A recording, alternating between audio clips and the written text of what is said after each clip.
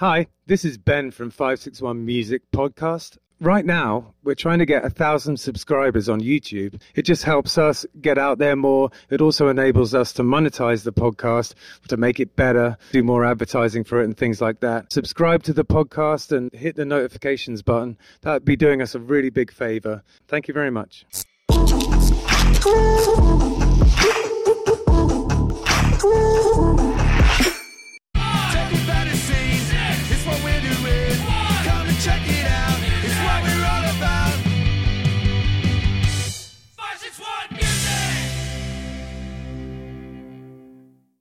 Welcome to 561 Music. My name's Ben. Y yo soy Hector. Oh, there you go. We got some fellow speakers of the Spanish language on the show today. We do. Yeah, looking forward to it. Maybe we could do half the thing in Spanish and I'd just kind of sit here looking confused. That's not going to happen. But yeah, so what we've been up to, we played up at Carson's Tavern this weekend. It was an absolute riot. Yeah. Friday we did Meg O'Malley's and then up in Melbourne. Yeah. And then Saturday, Carson's. Carson's was a freaking hoot this week, man. It was just packed with people. Packed with people. Yeah, totally. That's a couple of the gigs that Mike Beagley books us on. And we really do well in those Irish bars. Yeah, no, for sure. That's really our, obviously it's our, that's our... It's our bread and butter, baby. Demographic. And Carson, I've known him for a really long time. I met him in O'Shea's, and I was pretty... I was like 3 sheets to the wind. I was going to say you're pretty tanked. Yeah. And the first thing I said when I met him, so embarrassing. First thing I said is like, "Oh, you've got one arm." It's just the first thing that came out of my mouth, like an idiot. But he didn't mind at all. He's such a good sense of humor. He just goes, "Yeah, I do. Of course I do." Anyway, yeah. Then we carried on. That's Carson. And somehow, despite me completely putting my foot in it, I got us a gig there, and we've been playing it ever since. Yeah, it's fun, man. I was saying earlier, Carson's is like, I don't want to say hit or miss because there's always a good crowd there, but it's, sometimes there's less people and sometimes there's more people, and it just worked out this time where it was just packed, and everybody loved us and everybody enjoyed it, and there was people inside, there was people outside, and just everybody was digging it, and everybody was paying attention. Yeah, I was really glad, and I was glad for you too because you've been a bit down in the dumps lately. So it was nice to have a good night out. Yeah. It was good.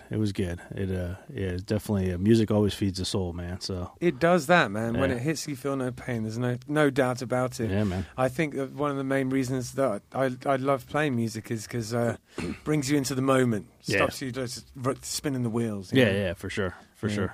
Great. So we have JJ Rivera. We got Jose and Nick and Joe from the project JJ Rivera. How's it going, guys? Pretty good. Thank you for having us. Oh, thanks for coming on. Well, have you had the mac and cheese at Carson's?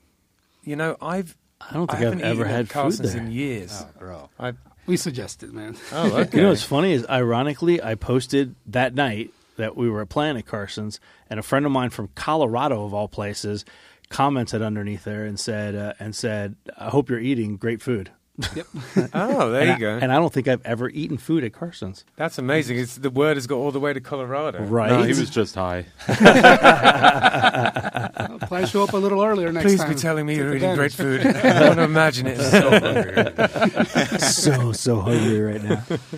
So, can you tell us a little bit about how this project came about? All right. Well, I'm a founding member of a reggae rock band in Stuart, Florida called Fresh Catch. Why don't we start there? Can you tell us a little bit about Fresh Catch? All right. So Fresh Catch started back in 2007 in Stuart. Me and this guy, Josh, we were just fresh out of bands that we had previously. Right. And we both liked the reggae rock thing, and we both had original songs, and we kind of got together with a couple of like-minded guys, and we started cranking them out. Nice. Then, personal changes as they go. Nick showed up on drums, and we ended up getting a local following. Yeah. We ended up independently releasing 4 albums over the years, and, locally we did pretty good. Yeah, I remember. But we were what you call weekend warriors. Yeah. So several of us at the time had, full-time jobs, so we only did it on the weekends. We only played off of I-95. I mean, we played from Key West all the way to Jacksonville, but nowhere further west. Joe played trumpet. Hold up. We played in Orlando once. Okay. Most epic bathroom situation. You got to tell us about this bathroom situation in a sec, but Yeah, as Jose was trying to say, the band was all right, and then I showed up and it got immaculately better. Well, that's what I got. That's what I got out of it. Yeah, right. yes, that's where he was going with that. so what were you playing in Fresh Catch there? Well, when it first started out, I just wanted to be a lead guitar player, and I'm not a great lead guitar player, but at the level of musicianship that we were all at, that's what I was doing. Right. And we had a guy that played a regularly strung bass, but upside down. Oh, So left-handed. right, but then he was also a vocalist, Okay. and he wanted to be on the mic, but he Yeah. couldn't play bass and be on the mic at the same time. So for half the songs, I would be on bass. Yeah. And then personal changes. He quit the band, and we had a bunch of gigs lined up. I'm like, oh shit! So I got to switch to bass full time. Yeah, so, gotcha. So we did that, and we just kind of got better. I feel like we got better. No offense to anybody, but we had to make it or break it. Sure. Yeah. We had 4-hour gigs lined up, and at Captain Hiram's. Right. That Yeah. was a reggae rock Reggae boot camp. boot camp. That's right. Yeah. Because we had to show up, a couple of weeks after the change-up, and we pulled it off. Excellent. By the end of the year, we played the Lyric Theater, which was in downtown Stuart, which was, highlight, and that was a long time ago, but it was great. But, I switched to bass, and then I had to figure out how to play bass and sing at the same time. It's not as easy as guitar and singing because, sometimes you've got these syncopated bass lines and Right. it just doesn't match up with the vocals. It can be tricky. It is, but, it was do or die. Yeah, yeah. Figured it out and kept doing that, and we did it for years. I'm kind of blurring over the history because we, started in 2007, and we kind of officially stopped it in 2018 Okay. at the Port Salerno Seafood Festival. Great event. It's too bad that it doesn't exist anymore, but, Yeah. we played that event pretty much since it started, Right. on and off over the years. I think one time I've did it when you were playing it as well. I think Killbillies played it one year Okay. when you were playing it as well. In fact, I'm certain of it. I remember that. Awesome. Yeah, yeah. Well, 2018, we decided to call it quits because, several of us had young kids Yeah. at the time, and, we needed to spend our time and efforts elsewhere. Sure. So, Yeah, I think that just changes everything, doesn't it? It's very difficult to just carry on as normal if kids are in the equation, right. And, I think Nick was the first one to start popping them out. That we're aware of, yes. So on during record, anyways, right? So during the time that I was with Fresh Catch, I would write songs that would just not fit that formula. Okay. I think I pulled off one song that was all in Spanish in one album, and I thought it came out great, but that was it. Yeah. So I had these things that didn't fit, and as soon as the band took the indefinite hiatus, I decided, well, I'm going to go to the studio and do these. Yeah, okay. So I kind of enlisted the musicians I've been working with.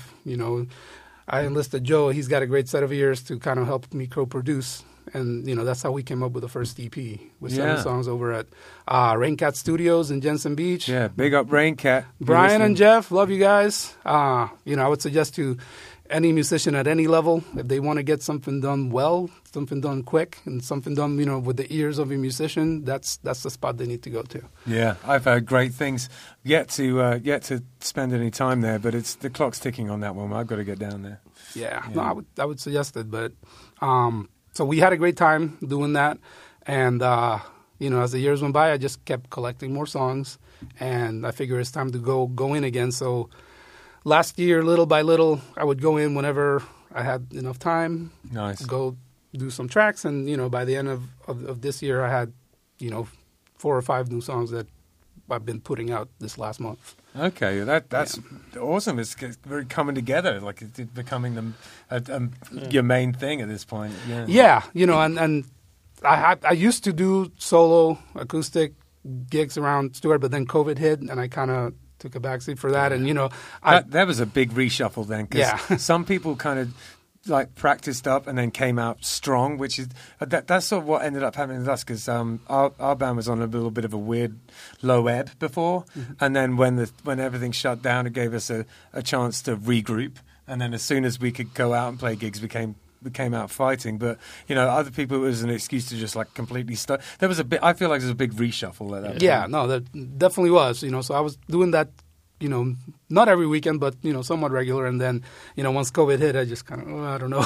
Yeah, and, sure. I had my concerns. And then 2021, I'm like, okay, I'm ready to go again. And then another wave hit, and I'm like, okay, never mind. Yeah, sure. So, I feel like now I'm ready, and I would like to do that. Yeah. I do the reggae rock thing. I do the Latin thing. I love 90s alternative stuff. So what comes out is kind of a mix of all that. So where are you from originally? So I was born and raised in Puerto Rico. Right. And then when it was time to go to college, I ended up in Iowa. Okay. Gotcha. Yeah. That's like two different planets. That was planets, definite culture shock. But I benefit from being exotic in Iowa. Yeah, I bet. For whatever that's worth. How so, Jose? Well, for what it was, I had a great time. I didn't grow up being a musician. Right. I met. Were your parents into music when you were young? Listening. Okay. Every Puerto Rican household has a set of records that everybody got. Yeah, I got you. But my dad had a really good vinyl collection. I remember he had Simon Garfunkel. He had the Bee Gees soundtrack. I remember listening to that. So he had some stuff in English plus a bunch of, stuff in Spanish and Puerto Rican stuff. Yeah. And then that was kind of like the basis of it. Yeah. But I didn't grow up playing or singing or anything like that. What I Right. did do was, in high school, there was a phenomenon that ended up being reggaeton. Yeah, That at the time, it was called, in Puerto Rico, it was called underground. And what happened was these kids from poor neighborhoods, they would line up at this DJ's house that had Jamaican dancehall tracks, and they would rap over it in Spanish, and then they would sell these tapes at shows. Okay. And it was huge, but underground. The radio wouldn't play it, they wouldn't be on TV, but, everybody knew those tapes. Sure. I can sort of remember the early-ish days of it, at least when it got to England, which at that point was probably, a fair bit down the way. Right. But, So I'm talking like 93, 94. Oh, yeah, okay, where yeah. it was like totally underground. There's a mixtape, the DJ's called Playero. Right. And he would just name the mixtape by the number. So by number 37, Daddy Yankee was on there. Okay. But he was a young kid, rapping in there, but out of like 20 other guys. Yeah. And then, in the early 2000s, he got huge. Yeah. So I had these tapes in high school, and I would rap along to them. So, I developed the vocal skill of being able to rap, and then I liked U.S. hip-hop, Yeah. and I could kind of mimic that. Sure. So then I got to Iowa, and I met these guys that had a band, and the lead singer was this Mexican-American guy that he would rap, but he could sing like Freddie Mercury. Oh, wow. Cool. So they needed kind of a hype man person. Yeah. And at the time, I was young, I was in shape, I could kind of rap, so I joined this band. Yeah, man. It was called Great Big Freak, Yeah, cool. and it toured all over the Midwest. We played Kansas City, we played Chicago, we played Minnesota. I've been there, rap hype man in a kind of like punky hip hop band. I've been there. Yeah, I did done the same thing, man. It's good times. Yeah, so I could take my shirt off, jump around, and back up this guy. And, Yeah. But then after doing that for a while, I kind of started to pay attention what the band was doing. And I'm Right. like, well, this guy playing bass, what is he doing there? And the guy playing guitar, that sounds really cool. So by the time I was 19, I'm like, I want to play bass. So I Yeah. had the bass player show me a couple of things. Yeah. And then I started trying to figure out some more stuff on my own. I freaking love the bass. Yeah. The bass is, if I had to pick one of the instruments, if I honestly say, which one is my favorite, it would be a toss-up between bass and guitar. I really think it's a beautiful instrument and so important to the band. Oh, absolutely. Yeah. So at the time, I got into Sublime. Yeah. And this was late 90s. And I started to learn to play Eric Wilson bass lines out of the Sublime records. Cool. And I remember one time in a Great Big Freak gig, we kind of switched it up, and they let me play bass on a Sublime cover while the bass player was singing. Yeah. So that was cool. And I'm like, okay, I think I can do this. Yeah. So then, So you just sort of got eased in, like slowly yeah, but surely, yeah. But it was just curiosity, and at a late age, and some people have innate talent, some people got to work at it. I had to work at it, and I knew I was never going to be a virtuoso, but I can be, have working man's competency. Yeah, no, as I far as gotcha. that. So I had the bass going on there when Great Big Freak kind of ended. How old are you at this point? When Great Big Freak ended, I was about 20. Right. 20, Okay, so you're still 20, pretty 21. young. Yeah, so I was about 20, 21, and, some of my college friends had, a punk band that would play basement kegger parties. Okay. So I was doing the rapping thing then, but they would let me play bass for about a third of the show. Okay. So I got decent at that. Then fast forward to 2003, I was 26. Yeah. I moved to Florida for How a did job. that happen? Oh, for a job. For a job, yeah. I worked for the government. It'll be 25 years this March. Okay. So, I've always worked, but I showed up in Florida as a grown man with knowing nobody. Yeah. So I figured I got to build a social circle. If you're going to show up anywhere Yeah. not knowing anybody, Florida's probably a reasonable place because Yeah. there's. I did the same thing when I was like 30, and you just. Thankfully at that point I still drank, so I just went to like a gazillion bars and I got to know people pretty quick down here. Yeah. I find the only thing is that it's quite like a transitory population, so you'll get to meet a bunch of people and then they'll leave. Right. That's the only bad thing. Well, I showed up and not knowing anybody. I called the music store and I said, "Where's the open mic nights?" And I started going, but I couldn't really play guitar. I knew like 3 chords and stuff. So I would keep showing up. Then I would keep showing up. I'll bring my guitar but leave it in the car. Right. And I was intimidated, and I did that for a couple of months till one day I saw this guy that was just absolutely awful. And that, if this guy's up there doing it, then I might as well go try it. Yeah, there you That's go. how we met Nick. Well played. This predates Nick by a couple of years, but Yeah, we're but- still in the early 90s here. Right? we're already up to like 2003, 2004. Okay. So then I started doing the open mic, started getting better at guitar, started writing songs on guitar. What was it like in 2004 down here in the music scene? Well, there were several open mic nights. You could play out if you wanted to do open mic nights, 5 times a week in the Stewart area, Jensen Beach area. You could do it. Oh, cool. So there was a group of people that were doing it at the same time, and I met this cat named Cody, and Right. Cody ended up in a band with Joe called Smoking Section later playing Yeah. bass. But Cody I was 26. Cody showed up, 18 years old, from Alabama. Same thing, didn't know anybody. Yeah. But he was doing the open mic nights. And first time he showed up, he played this song called Jealousy. And this, he wrote it. And I'm driving home and I'm humming the damn song. So I'm like, okay, this kid's got something. So then next time I was talking to him about music, and he said, I need a bass player. I'm like, shit, I play bass. Yeah, there you go. So we got together and we formed the band. There was this guy that played hand percussion named Mike. So we Right. named the band Joe Michael for Jose, Mike, and Cody. Right. And we did that for a couple of years. We put out a record, like 12 songs, half his, half mine, and mine were some in Spanish, some in English. Yeah. This probably 2005. And then that band broke up because Mike decided he doesn't want to play drums anymore. Right. And he's moving away and stuff. So that's when I met Josh from the band. He was in a band called Noko Oi Right. that had kind of broken up at the time. We're in flux. Anyway, me and him got together. They're still in flux. Flux. They're still in flux. Much love and respect to those guys because the first time I saw Noko Oi play, there was a place called Wahoo's Yeah. in Stewart, right by the water. And it was the biggest local show I have ever seen. Oh, cool. There were drunk kids all over the parking lot, all over the bar. It was insane. I'm like, oh man, these guys, I thought they were kind of big.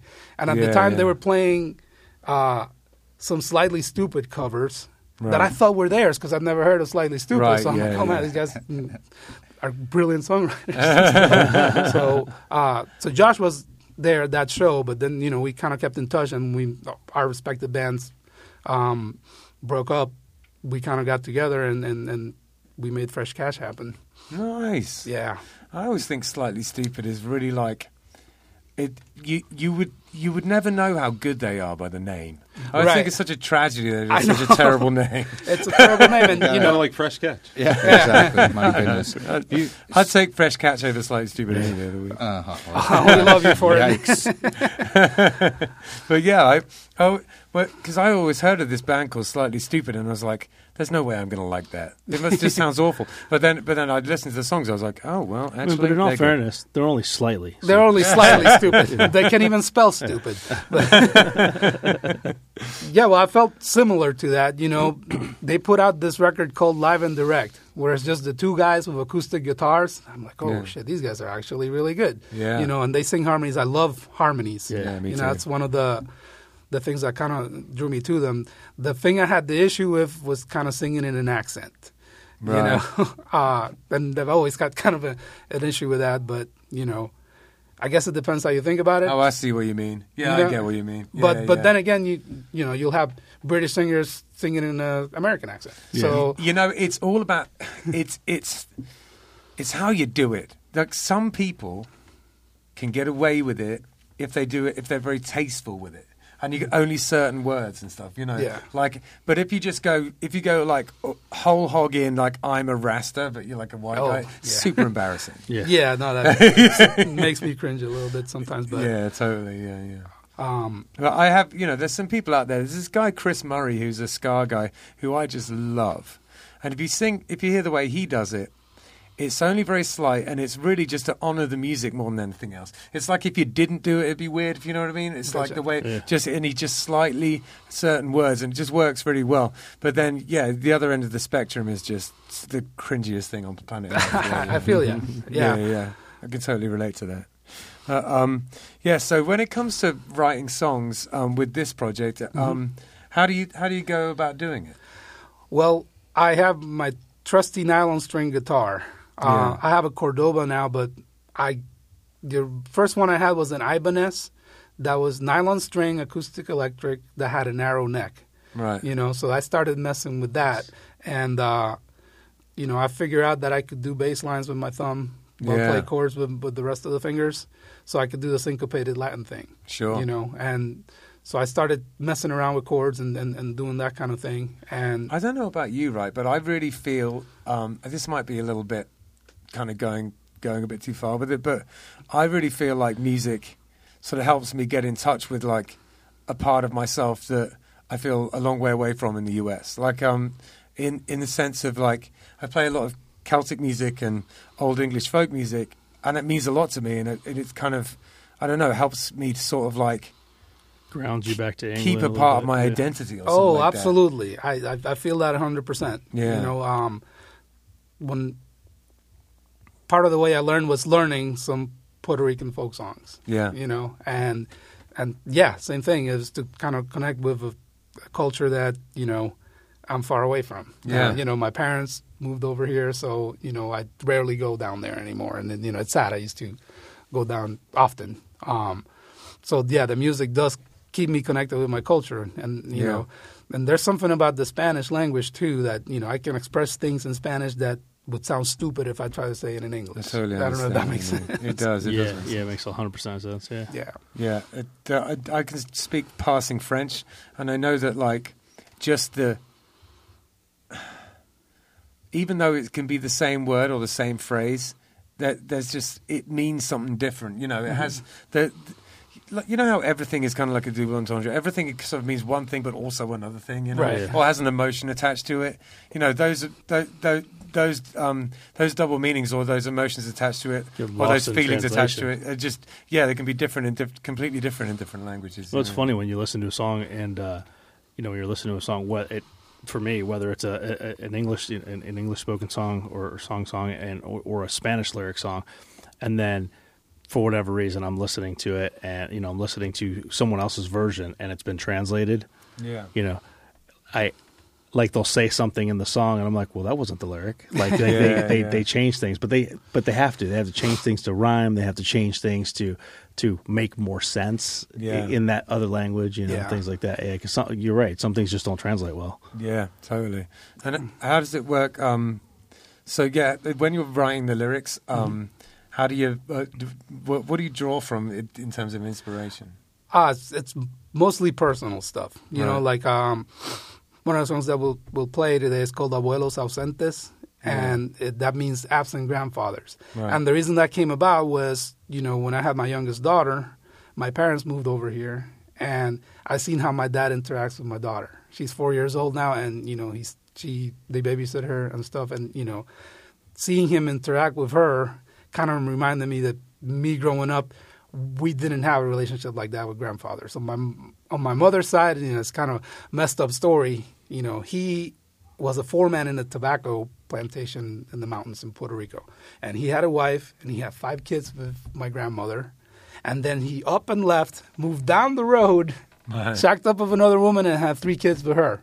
Oh, wow. So when I was growing up, if I wanted to see my grandfather, if I was on my grandmother's house, I had to walk up the road and go see him over there with a whole other family. Oh, wow. Which was really messed up once I was an adult and I got to understand that. Yeah. As far as my grandfather on my father's side, you know, I never heard anything about him. You know, my grandmothers were saints. You know, they were very strong women that took care of their family. Yeah. You know, but I never heard anything about my paternal grandfather. And recently I asked my dad about him. He says, you know, I met that dude twice in my life. Oh, wow. And the first time, well, not met. I saw him twice in my life. The Sure. first time he was in New York with my grandmother because she needed an operation. And family members of his father got a hold of him and said, you know, come to the apartment so you can meet your dad. He shows up, and the dude is running out the fire escape. So he saw the back of him, you know. Wow. So the song is basically about, you know, my generation, because me, my brothers, my cousins, we didn't have that. Yeah. But so it felt like a family curse type of thing. But Yeah, when I yeah. see how my father interacts with my daughter, you know, he kind of broke that family curse, and that's excellent. that's in the song. So you know, it's personal stuff like that. You know, in my first EP, there's a song called El Brujo, and that was kind of the name I go with in Fresh Catch. Sure, yeah. And where that comes from is, you know, familiar with Santeria religion? Yeah, I've been passing, yeah. Okay, but not the Sublime song, the actual. So one time I was in Puerto Rico, and I went to visit a Santero, which is the priest that does that. And, you know, when I sat down to kind of do a reading, you know, he read me like a book. He told me things that nobody should have known. Oh, wow. And that night I fell asleep, and I had like a dream that was like a religious experience, basically. Wow. You know, and, you know, I grew up Catholic, and I never had anything like that, Yeah. you know. And that guy told me in the reading that, you know, brujo is kind of another name for, you know. Kind of like a witch sorcerer type thing. Right. Yeah, He told me that I was born a brujo, Yeah. you know, and, you know, I took him at his word. I'm respect that too much, and I'm kind of scared of it to kind of pursue it further. But, you know, that's where that came from. So I have a song kind of describing that whole experience. Ah, but that sounds really awesome.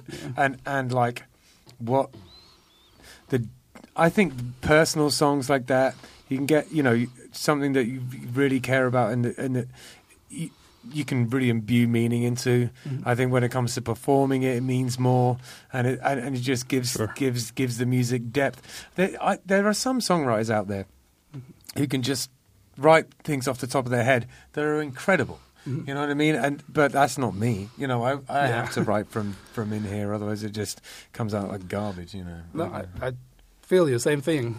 You know, I might take liberties with how something went, but, you know, most of my songs I write are, you know, based on personal stuff. Another one I'm released recently is Leave a Light On. That kind of came out as a reggae rock song. Yeah. You know, I wrote her for my wife. You know, she was the most supportive person. I mean, she puts up with me doing this music thing on the side. But, yeah, so does mine, my wife, and I think aren't we all so lucky that we have such reasonable absolutely. women in our lives? No, I feel blessed, you know, that we met. But back in 2016, for work, I had to work out of Jacksonville for 4 months. Right. You know, and while we were out there, you know, while I was out there, one of our cats died. Right. You know, and this was like a Monday. She calls me at 10. o'clock at night crying that the cat died, and I just got in the car and drove down, 4 hours to be with the family. Sure. So that's where it comes, I'm on the road, leave a line on. I'm 300 miles and 200 miles, I'm 100 miles away, just leave a line on. Yeah, you can't go wrong with that's a great. Because I'm on the way. That's great. Yeah, it's very evocative. It works great. So, so what about the rest of these lads then? So, Joe, how long have you been playing trumpet? And is it your only instrument you play? I mean, it's the only one I play kind of well. Yeah, okay. I can get by on some other things here and there, but yeah, I started when I was in third grade, so whatever age you are in third grade, 8, 9. Depends on who you're talking to. Yeah, the first time I was in third grade, right? I should have been more clear there. What's that Jeff Foxworthy joke? You know you're a redneck if you're walking your kid to school because you're in the same grade. That's right. That's right. So, probably 26, 27 years, and just kind of played all throughout school, and never thought I'd do anything with it, and then I started to do something with it. It's an easy way to meet people, meet girls, get paid to have a couple beers. Totally. It was fun for a little bit. I was in that same band Nokoi that he referenced earlier at a different time than Josh. It was just kind of like a vagabond band, passing through to your next thing. Right. And then I got really hammered at a Fresh Catch show, and I walked up to these guys like, "Hey, you guys are good, but you need a fucking horn section, and I'm your guy." There you go. So I just didn't worry about the section aspect. I'll do everything, and so they voted me in. Everybody was about it except for him, except for Jose. He put me on To be a clear, I wasn't excited about it. He put me on a 3-strike system, and I got my second strike on day 2. Oh, damn. So all right, this is going to be Strike short-lived. per day. But That's not good. It's not good statistics. yeah, well, And then he blew his eardrum out. I did. Oh, that was before our CD release Oh no! party, How did that happen? I did that to one of my ears. I really love talking about this story, so I'm so happy Nick brought that up. It was just a weird accident involving a Q-tip and me jamming it into my ear with my shoulder and having to pull it out of my head as I was falling to the ground in pain. It hurts a lot, actually. Jeez. If you ever had a drummer hit the snare right in your face, that's what it sounds like, but from inside your head. I'm thinking It was kind of fate, though. Sorry, I didn't mean to interrupt, because that's how Pete Levine, everybody in this music scene down here knows Pete Levine, keyboardist, works at Echo Beach Studios, and we brought him in to fill in, and he never it became left. a permanent Replacement fixture. Joe. So When I came back, I'm like, you what, could- if what you is could Replacement bust Joe out still another- doing here? Come on, man. I was so anti-Pete, just like he was anti-Joe. And and then we looked around, and they're like, okay, well, we have that one show at the Lyric Theater that was, we were selling tickets like we were a real band. And so all right, it sounds better with the keyboard. Let's keep him on. And then afterwards, I looked at the guys. I'm like, he can't go anywhere. We need him now. Yeah. Here's the sound. We have a robust, full sound now, and we can't lose it. So. Yeah. I think And we got Pete in all my current recordings. All the keyboards are same guy, Pete. Yeah. Nice. I've seen you guys. Is he called? It's called Jerry, right? The guy who plays the Oh, slide yeah. guitar. I've seen you Sexy guys. ankles. Sexy I've Ankles, seen Jerry you play with Tillman. him before. Yeah, Jerry Tillman. We did a Killbillies gig with him once, actually, and I occasionally book him at Handlebars, the bar that my father-in-law owns up in Tequesta. But yeah, that guy's cool. So Very how often did he play with you? Was it just once in a while? or If was we it had a quite big common? show and we needed to bring big guns, we would hire Jerry. So. Gotcha, Also, gotcha. and you guys know how it is, when you get into these menu venues and you have 3 to 4 hours, and it's just tough on everybody, and we're all of a sudden we don't have a lead guitar player. No one wants to hear 18 trumpet solos in a row. Our keyboard player can only do so much, so it's nice to have Jerry because you'd really fill the sound out, and you don't have to tell him anything. What a Here's player. the tempo. Here's one of the chords. Go have fun. And One he's of the chords. He's Yep. amazing. Yeah. Plays Lap Lap steel. steel. steel Yeah. and also he's sick on the telly too. He just rocks some stuff out. He's got a real old badass original telly. He plays that like a motherfucker. Yeah. It's awesome. So the drums. How did that all happen for you? Oh, for me, geez, I got into drums early on. I think it was maybe 3rd grade, 4th grade. The band instructor came to our school, and I came home and I said, "Dad, I want to play the clarinet in the band." And he said, don't they have like electric guitar, drums, or something? Don't they have like a cool guy thing? Yeah. And I said, they don't have electric guitar, but they got drums. He's like, yeah, I would do that. He's like, everybody always needs a drummer. So just went in, picked drums, started playing. That was some wise advice from you. It was, yeah. He's an excellent guitar player himself. So he wanted a drummer. Always grew up in a musical family, but cool. got involved just in random bands over the years up in Orlando and just all around town. And then, linked up with these guys through just fate. One of my buddies that I grew up with introduced me to them. They needed a drummer, hooked up with them, and we've had a blast. Yeah, just good times. I got opposite advice from my parents, man. I was in first grade, and I went into one of these band meetings or whatever that they get all the parents and the kids, and you pick instruments or whatever. And I was like, I don't see drums everywhere. My mom's like, they don't have drums. So I ended up playing saxophone. And then like the first band meeting, I show up, and there's like 12 drummers behind me, and I'm like, what the fuck? Well, I encourage you. I got my 5-year-old son just started drum lessons last week. Nice. And he's rocking out at the house right now. My son's a drummer. We got an incubator situation happening there. Yeah. He's going to be badass. That's fantastic. Love It's how going he's to be a not fresh taking catch lessons. version 2.0 of all our kids. Not taking lessons Fresher from you. catch. Yeah. Fresher catch.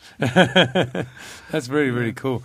So, I guess the other question that I have to ask, because I ask everyone this, is when it comes to like privately sitting down and doing it, do you still practice the guitar?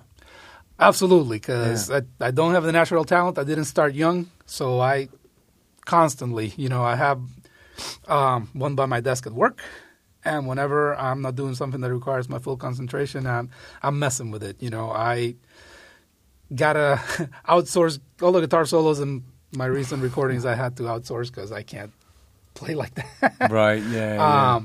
But I like messing with it, finding chords, even though I don't know the name. I got an app that I can figure out what the chord name is. I found that there's a thing that they're trying to sell me on Facebook, right, which is like it's 2 pieces of plastic and it has the chords on. You rotate it and it goes through the circle of fifths and it shows you all the chords you can use in any key to write a song. That actually seems pretty cool. I might get it. Yeah. For the students, I kind of know that stuff already, but for students it'd be really helpful to have in my room. This is my guy, though, man. This is like I'm a bass player, and I same like that. Like theory, forget it. I just, these guys. We're in practice, and these guys will be like, whatever. Yeah. They'll throw out chords and notes and things that A made flat up. 13. Yeah, A flat, A flat 7 or something. I'm like, what the are you talking about? Is that still an here? Is that still an A? I have this song called Ripples that it has like 10 chords in it, and they're all me just messing around figuring out what sounded good That's one awesome. after the other. So then when I send the recording to Pete to throw some piano in there, I got to figure out what the chords are. So good thing I found this app. And that's an A major 7th, add 6 or whatever. I don't know the theory, but I found the chord names, and not that he needed it. He's got a perfect ear. That's awesome. Yeah. What about you? Still play the trumpet at home? I'm actually, I was before coming in here today and before this project, like retired. Kind of put it down. It was just, just wasn't feeling it so much and just didn't really have the avenues or the time or effort or any of it. We did it for a long time. So as you'll hear when we play today, it'll sound like I'm retired.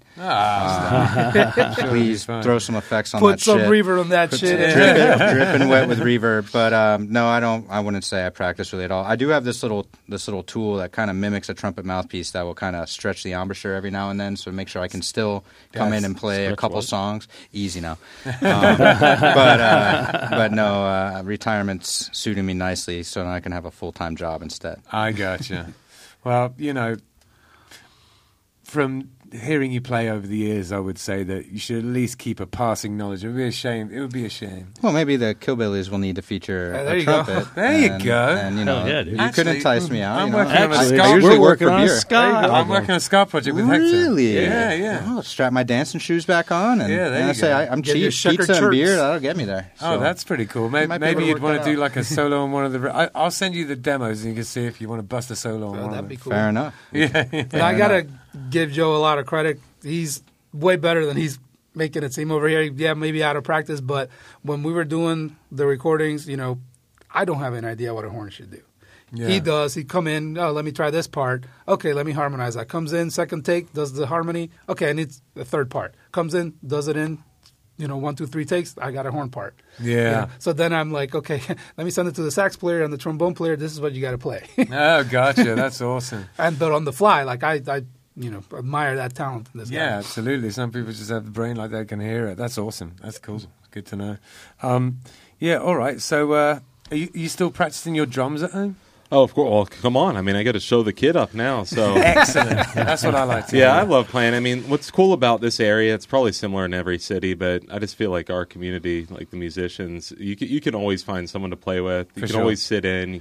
So we get together and jam with Fresh Catch still every once in a while. Cool. Had a gig this Sunday that got rained out, but we'll get that back on the books. And I like to play, and who knows? I think there could be a resurgence here, and maybe some more Fresh Catch. Everybody wants. You heard it here live on the 561 Music. Everybody's really looking for more fat old white guys to get on stage and play old songs. That's really Dude, what I this hope area's so. missing. I might be old, but I ain't white, son. Yeah, there you go. Okay, brown guys are welcome too. All right. Don't forget the fat part. Before we all end up having a big fight about whether Fresh Catch is going to get together, why don't you go and play us some of your tunes? Let's hear some. I'm looking forward to it. Sounds good. All right, here we go.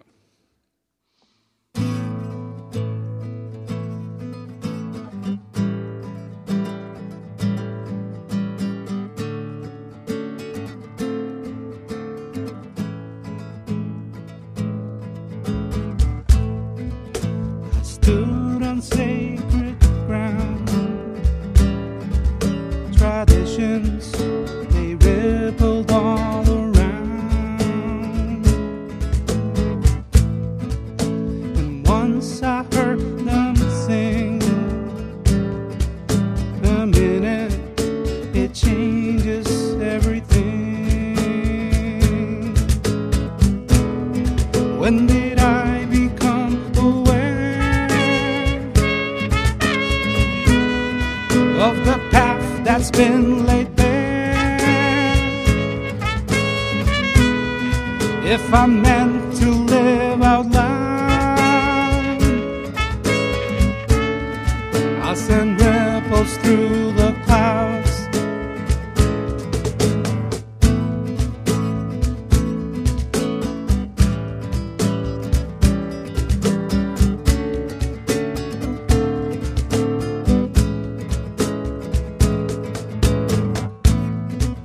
Just look at what we found. This magic, it rattles and shakes the ground. The words beyond their graves, the legends send ripples through the waves. If it was the sounds that I should wear them like a shield. And if I'm a rightful heir, I'll send ripples everywhere. Found a trail to the masters who came before, left a mark we can't ignore. Catch the muse while she's in flight. We must carry on the light.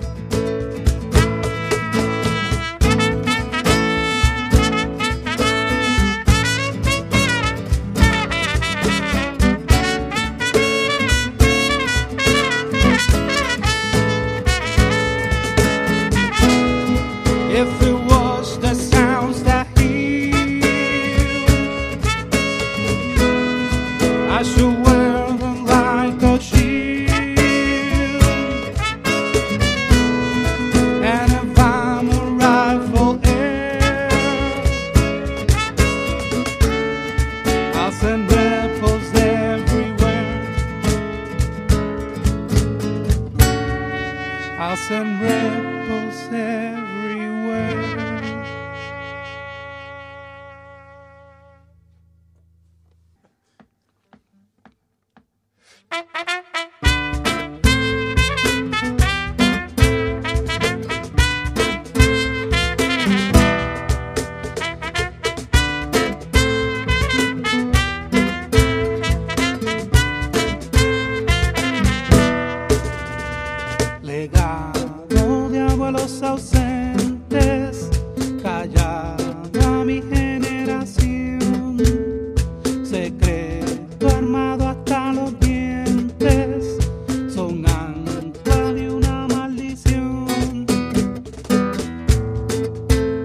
Roma va, montado a caballo, disciplina fuerte al que mire mal que lo parte un rayo.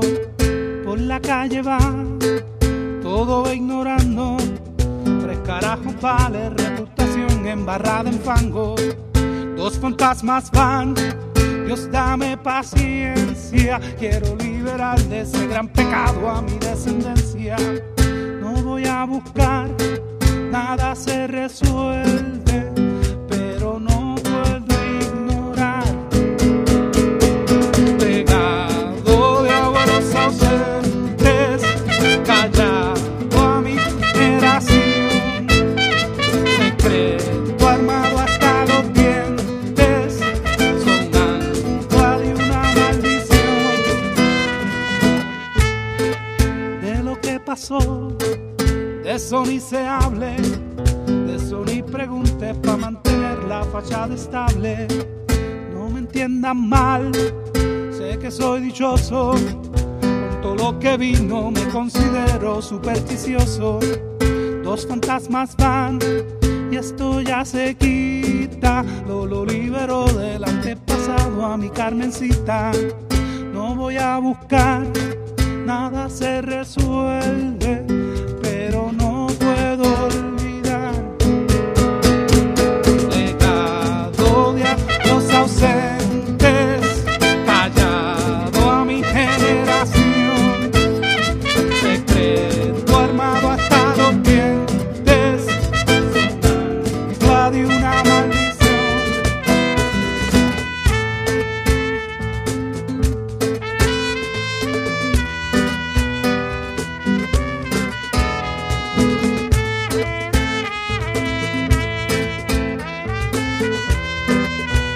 Pero no puedo ignorar, legado de abuelos ausentes, callado a mi generación, secreto armado hasta los dientes, son ancla de una maldición.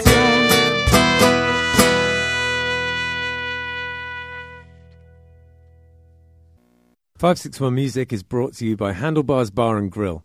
It's a biker bar in Tequesta, and if you're driving up US 1, you come across it on the right-hand side. It's a little bar there. It's bright yellow. You can't miss it with handlebars on the sign. And it has a long and storied history. It's been there. It used to be called Judy's, and it was run by this guy Victor, who sadly passed this year, R.I.P. Victor. And then my father-in-law took it over, and he's doing a great job up there. There is a bike night every second Thursday of the month, and there is a jam every 4th Sunday of the month. If you're interested in that kind of thing, it's just an all-inclusive, any kind of music, any style, any ability type of a jam. And there's great beers on tap, and they're wonderful food. Bernsey, the chef, does a fantastic job. If you're interested in classic cars or classic bikes, there's always that kind of stuff hanging around there. It attracts that sort of a crowd because it's called Handlebars Bar and Grill, so it makes sense. And yeah, you should come swing by. It's definitely a local spot and has a lot of character, and there's people who have been going there for decades and decades. It's one of those places that's a part of the furniture in Tequesta, and you should definitely come check it out. I booked the music for the place and love doing it, and I was a part of helping set the place up, and I'm a huge fan, and you should, anyone who is interested in biker bars, or even if you've just never been to one and you're curious about what a biker bar is about, you should go and check out Handlebars Bar and Grill. We are also sponsored by Oasis Root.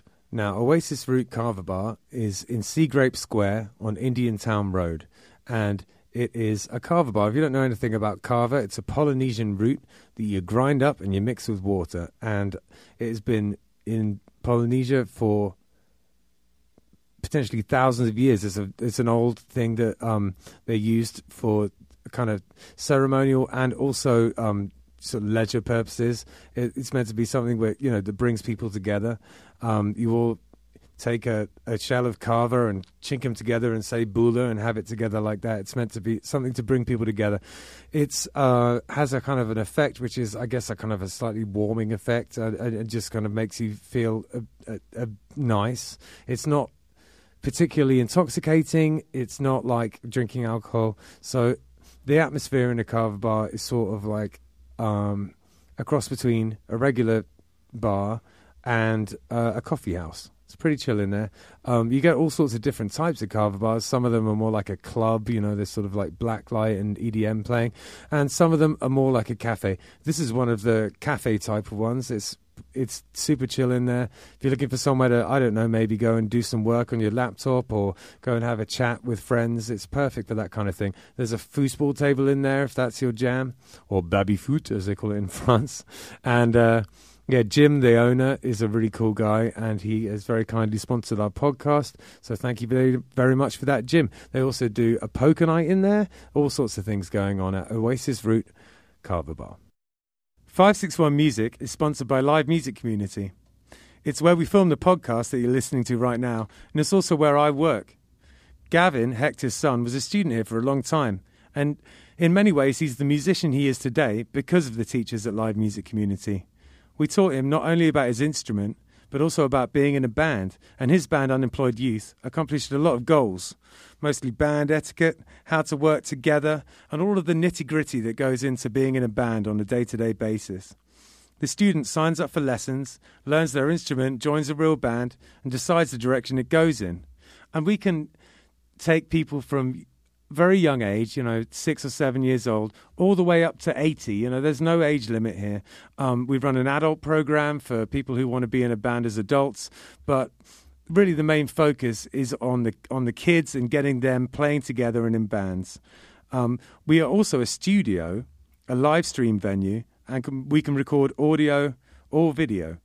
The Killbillies live album, Warts and All, was recorded here. It was recorded during a live stream that we did during COVID.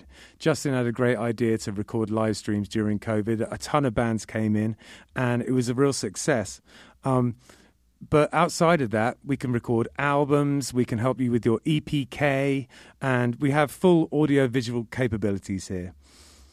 LMC is in Palm Beach Gardens on the northwest corner of Military Trail and North Lake Boulevard. It's north of the gas station, right before you get to North Lake on Military Trail. And if you go to livemusiccommunity.com, you have all the information you'll need right there. Thanks. All right, seeing as we were just talking about Live Music Community, which is where we are right now, and it's a school, and we try and bring up young musicians and people who are just starting out. Do you have any advice for people who are entering the game? Well, I'll tell the young people to practice constantly and, with purpose. And It might seem like a pain in the ass at the moment, but, you'll reap the rewards later for sure. Yeah, no doubt about that. Joe, have you got any advice? Yeah, I would definitely echo that, especially if you're, on the real young side. Like, annoy your parents, get in the bedroom, play loud, make mistakes, and keep getting better because you don't know what will come of it. My story is the perfect example of that. I didn't think I'd ever make money or be able to meet lifelong friends and do all the stuff we did through just playing my horn. So, lifelong friends is a big part of it. Yeah, these dummies put me in their my wedding weddings. party was all my bandmates. Yeah, totally. So, Nick, what are you telling your son? And have you got any advice? Don't burn bridges. One thing I learned in the music business, especially around here, is the names and faces don't change. Just the bands they're in or the venues that they operate. Ain't that the truth? Pay everybody. If you're a venue owner, pay the bands. We're putting somebody on blast? Not putting anybody on blast. Okay. If you're in a band, show up, do what you said you're going to do, and treat everybody nice. Yeah, live up to your commitments, man. That's a huge one. Exactly, and then also exposure is bullshit. Get paid. Absolutely. Oh man, don't even start on that. I'm a musician, but I'm also an artist, and I can't even begin to tell you how many people every week will come to me like, hey, can you design this, or can you draw this, or can you paint this? And it's great exposure for you. And I'm like, last I checked, exposure doesn't pay my mortgage. So. All the cover art for my releases, I paid the artist what they asked. Awesome. That's awesome, excellent. Man. Yeah, it's a big part of it, that value valuing the arts. But I think, honestly, in Florida, relatively compared to other places, music is valued, you know? Like, people do pay you in general, and I think that's great. But come from England, and, you know, trying to get paid to play music in England is like pulling teeth. It's like squeezing blood out of a stone. It's a nightmare. Mm-hmm.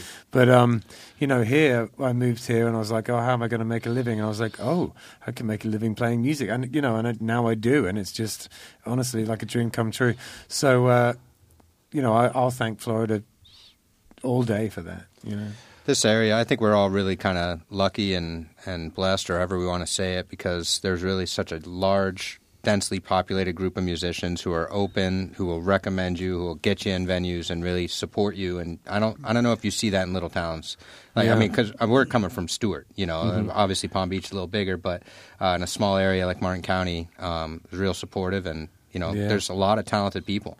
Yeah, it's really quite a kind of arty, bohemian place, Stuart, one side of it, you know? Yeah. Absolutely. That's the whole thing. Like, all of South Florida, Central Florida, South Florida, it's been amazing over the years, and especially the last 2 years with the podcast, talking to all the different musicians and stuff, seeing how many musicians are actually happy for other musicians and lift them up and help them get to the next stage. And they're all like so helpful. I mean, very rarely have I met a musician that I'm like, that guy's an asshole. Like, for the most part, they're all like just very helpful to each other. Nobody is like, no, mine, you know? Like, it's an been abundance amazing. mentality around here for sure. Yeah. Everybody eats. Yeah, exactly. There's plenty to go around, and every once in a while you run across somebody that doesn't feel that way, and they don't last very long. Right? No, exactly. Right. And talk about holding up your commitments as well. When I first moved here, I was a little bit crazy and a bit unreliable, and really I learned pretty quick. He was slightly stupid. I learned pretty quick that, you know, you got to hold your end up. You got to get there on time. You got to do your thing, and if you do that, then you'll last. You know, you just got to be reliable. That was a big lesson I learned upon moving here. Don't know how I didn't learn it before then. But that's why I was the band mom. You know, like, I may not be the most talented guy, but I'll make sure you show up on time, and that got us work. That's why I rode with him today, so I didn't have to get the crossed arms and tap and toe if I was late. I love it. So, you just played us some tunes, and we talked a little bit about them before, but could you elaborate a little bit more on the songs? Well, I spoke about Abuelos Ausentes, the absent grandfathers. The other song in English is called Ripples. Yeah. And this is one of the interesting things of how songwriting works, right? When my daughter was an infant, we would get a milk substitute. Yeah. There's a brand called Ripples. And there was one time our local Publix didn't have it.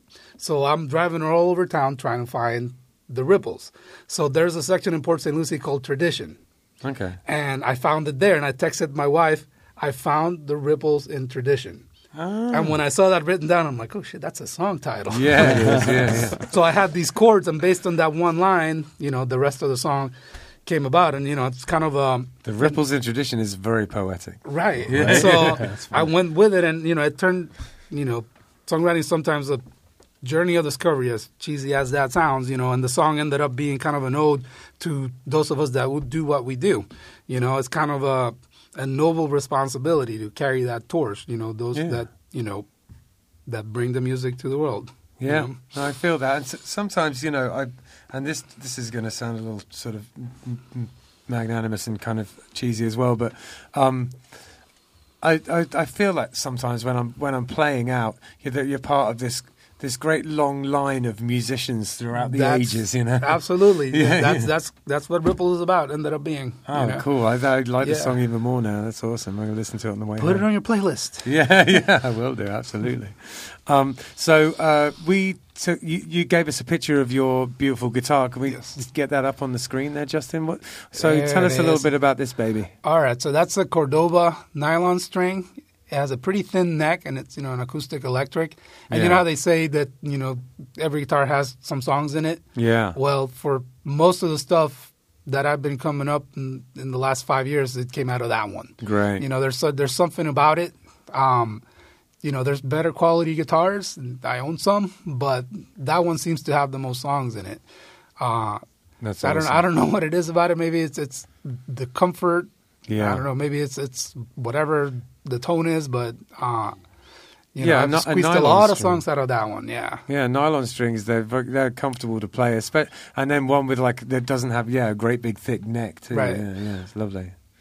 Yeah. So how long have you had it? When did you get this thing? That one I probably have about 6-7 years. Okay, so it spawned the project almost. Pretty much. Most of the new riffs, new chord progressions, and stuff that ended up here came out of that one. Others get refined on that one.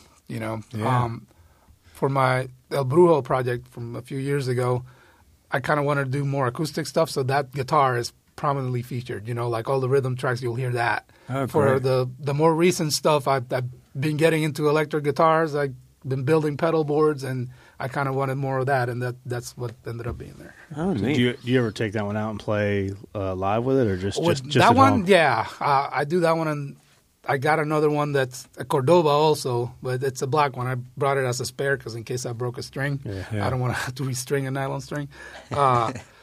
Between those two, those are my main. If I'm doing a solo acoustic thing, it'll be those. Yes. I bought a Martin once upon a time, and I strum it, and I used it on the recording if I needed a strummed metal string sound in the background, but I haven't gotten any songs out of it. So, well, nylon strings just have a vibe. It's a totally different. There's its own thing, especially if you're writing this kind of more Latin style music. Just fits perfectly. They do have a nice tone to them. So so Cordoba, that's my go-to nylon strings. Yeah, it's making me jealous every time someone shows up with a nice piece of gear. The light goes off in my head, and I'm like, oh no, am I going to have to get that now as well?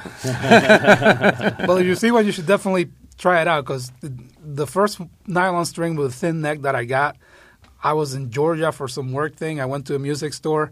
I picked it up. I strummed it a couple of times. I walked away, and the next day I had to go get it. Yeah. The black Cordoba, same thing. I was at the Guitar Center in West Palm Beach, and we went in to get some Fresh Cash gear. I don't remember what it was, but I saw it. I played it, walked away, got to the parking lot, and had to get it, and went in and got it.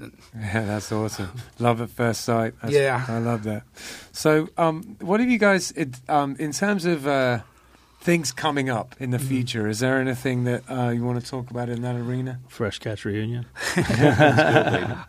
We have nothing set in stone. We this last week had a Fresh Catch show in Jensen Beach that got rained out. I think we're looking to reschedule that. I don't think there's a date for that yet.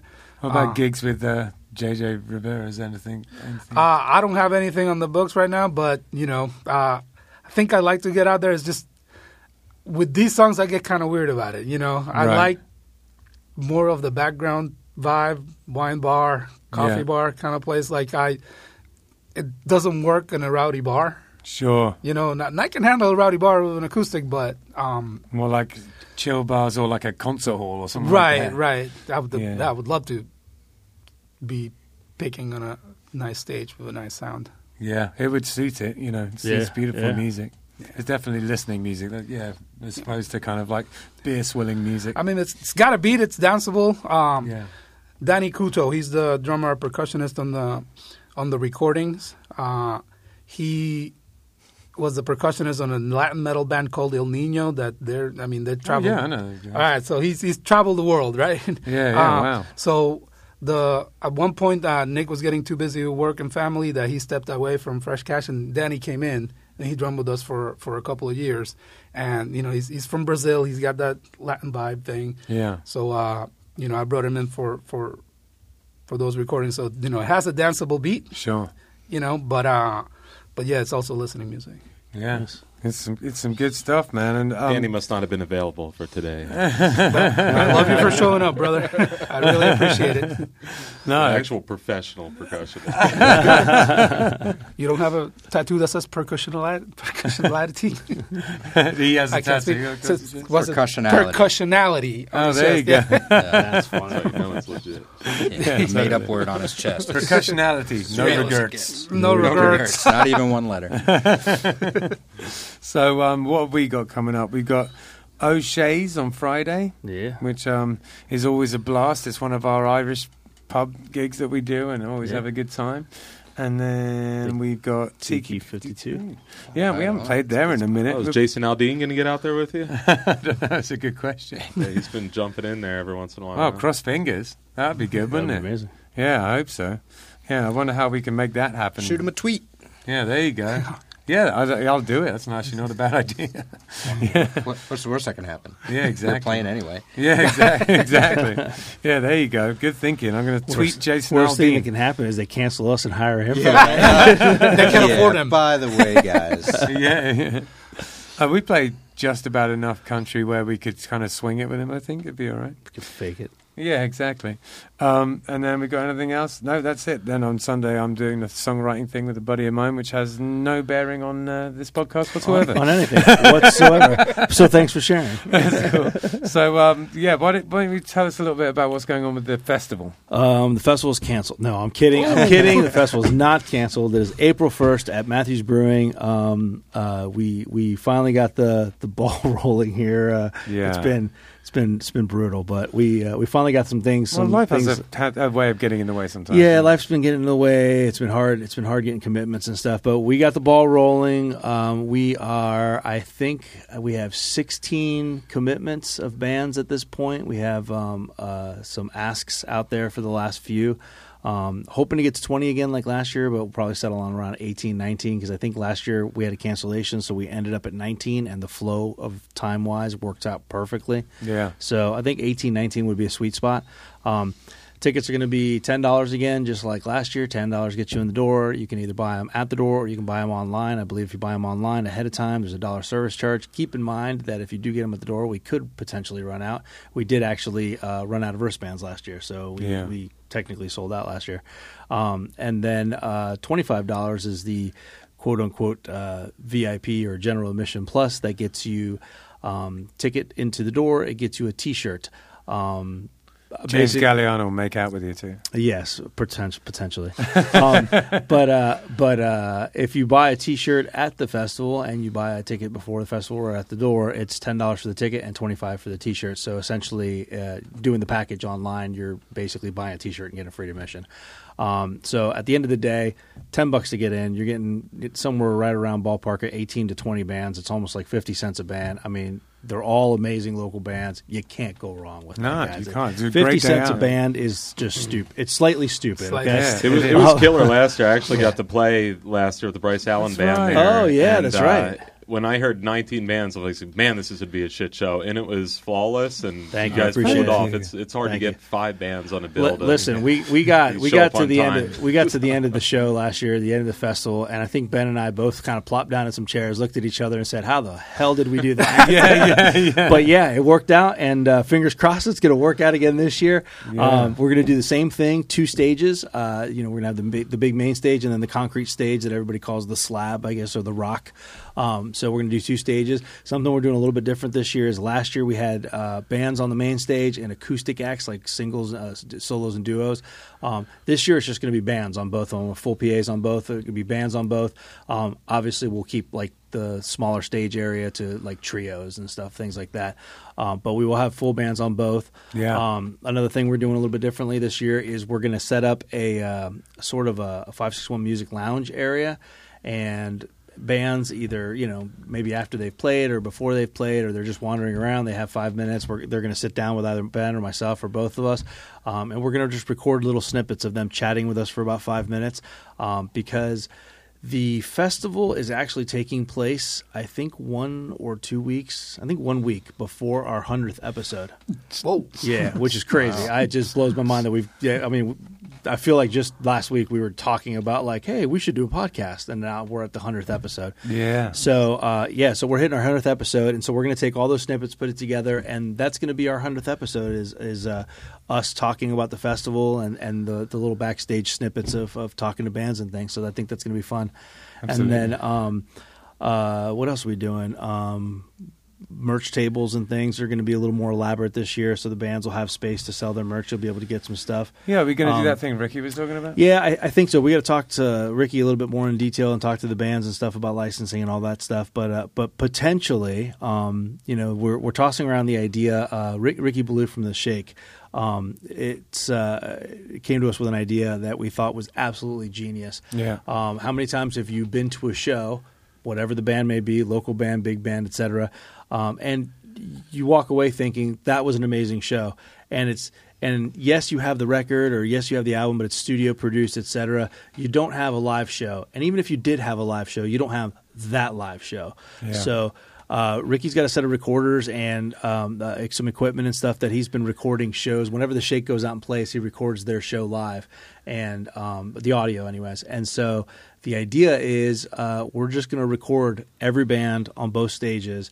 and if everything falls into place, you'll be able to go to the merch table and say, man, I really like this show, and you can pre-order a digital download of 561 Music Festival. Yeah. Nice. Yeah, right. Yeah, Great live. idea. All mistakes and all. So, yeah, Ricky comes up Gotta with get some Jose great on that ideas. slab. Yeah, Yeah, there you go. Yeah. So the website for the festival is up. The bands have not been announced, but if you'd like to pre-purchase tickets, I promise you it's going to be a stacked lineup like last year. We will most likely get those last few bands locked in this week, and we will make that announcement next week. And we have 561. It's 561musicfestival.com or 561musicfest.com. Either one will get you there. $10 to get in, $25 get you a shirt at the show, and the admission to get in. Yep. And then, as always, 561 Music Fest brings you to the podcast. There's links to the podcast. There's links to the YouTube page. There's links to Killbillies. There's links to sponsorship for the podcast, etc. There's links to just give us money because we're handsome and middle-aged guys that need money. I need money to keep my hair just so. Right. And then all the socials at 561 Music Podcast. Yep. Yeah, at 561 Music Podcast on all the socials. And one other thing with the festival is the festival costs money. It is not free for us to do this. We have to pay bands. We have to pay all sorts of fees and things and security, and it gets really expensive really quick. We were really fortunate last year. And really we fortunate got in last just year. under the wire. Yeah, we were basically crapping our pants right before the festival thinking, well, this is going to cost us a ass load of money. Yeah. But we were fortunate enough to sell enough tickets, et cetera, and get some sponsorship and things, and so it worked out. We're looking for that again this year, guys. We need your help. We have a couple of sponsors on board right now. It would be amazing to get a few more. If you're interested in sponsoring the festival, it's very, very easy. 561musicfestival.com or 561musicfest.com brings you to the ticket links. In the drop down of the ticket links, you have the choice of the $10 ticket, the $25 ticket with the T-shirt, and then there's several sponsorship levels starting at $250 all the way to the named sponsor for the main stage and for the festival, which is I think $2,500 or something like that. But which we didn't get last year, but we're hoping this year. But there's all these sponsorship levels. You can actually purchase your sponsorship right on the website. It tells you everything you get with the sponsorship. We'll be notified immediately because some of those sponsorships will get advertising on the podcast leading up to the festival, and sometimes even potentially past the festival, depending on when you purchase it. Yeah. We'll get notified immediately. If your sponsorship level includes advertising, we'll start advertising, we'll start mentioning, we'll start posting, all that stuff. So if you have any interest in sponsoring the festival, just to give you guys an idea, between ticket sales, people that just came to Matthews and hung out on the inside and didn't actually come into the festival portion and buy tickets, et cetera, all the bands that were there. Because obviously the bands didn't pay to get in, so the bands were there, and most of the bands, unless they had another gig, most of them hung out for the whole day. Yeah. We had 20 bands. You're talking about another 100 people that were hanging around. Yeah. And so I think we had somewhere close to 800 ticket sales last year. So I would venture to say we had somewhere between 900 and 1,000 people there last year. So if you want to sponsor the festival, it's a great way, especially if you're a business. You can't afford the $2,500 sponsorship or something. I have sponsorships at $250. So it's a great way to get your name out in front of 1,000 people that are local. If you're a music business, and it's a worthy cause. You're supporting local live music. Absolutely, absolutely. And again, just like the podcast, when you guys sponsor the podcast, the festival is the same thing. That money goes to pay for the festival, to pay the artists, to pay the bands, to pay the merch, to pay all the stuff that goes involved with the festival. Anything that gets left over typically goes back into, we have a social media person for the podcast. It goes back into paying for studio time here. It goes back into all that stuff. Ben and I aren't rolling in money here doing this podcast. We do this as a labor of love, and all that gets folded back in. So 561musicfest.com, 561musicfestival.com. Get your tickets. We will be announcing the bands probably in the next few days, hopefully. Yeah, exactly. Yeah. It's literally the next couple of days. Yeah. And thank you so much for coming on. We really appreciate it. The music's beautiful, and some of the stories you told were honestly fascinating, and especially about the subjects of your songs. I found it really interesting. I appreciate it. And cool, guys. Thanks for coming. All right, thanks for having us. We haven't even talked about DMT or aliens or anything. It's my I know. first podcast. I love it. Yeah, totally. All right, well, listen, I think maybe it's because I'm not funny enough for those kind of things. You have to stick to music. Nothing funny about aliens. You need to lay off the Rogan, Nick. Well then. Oh, mate, that's brilliant. Peace out, guys. Have a good one. Bye.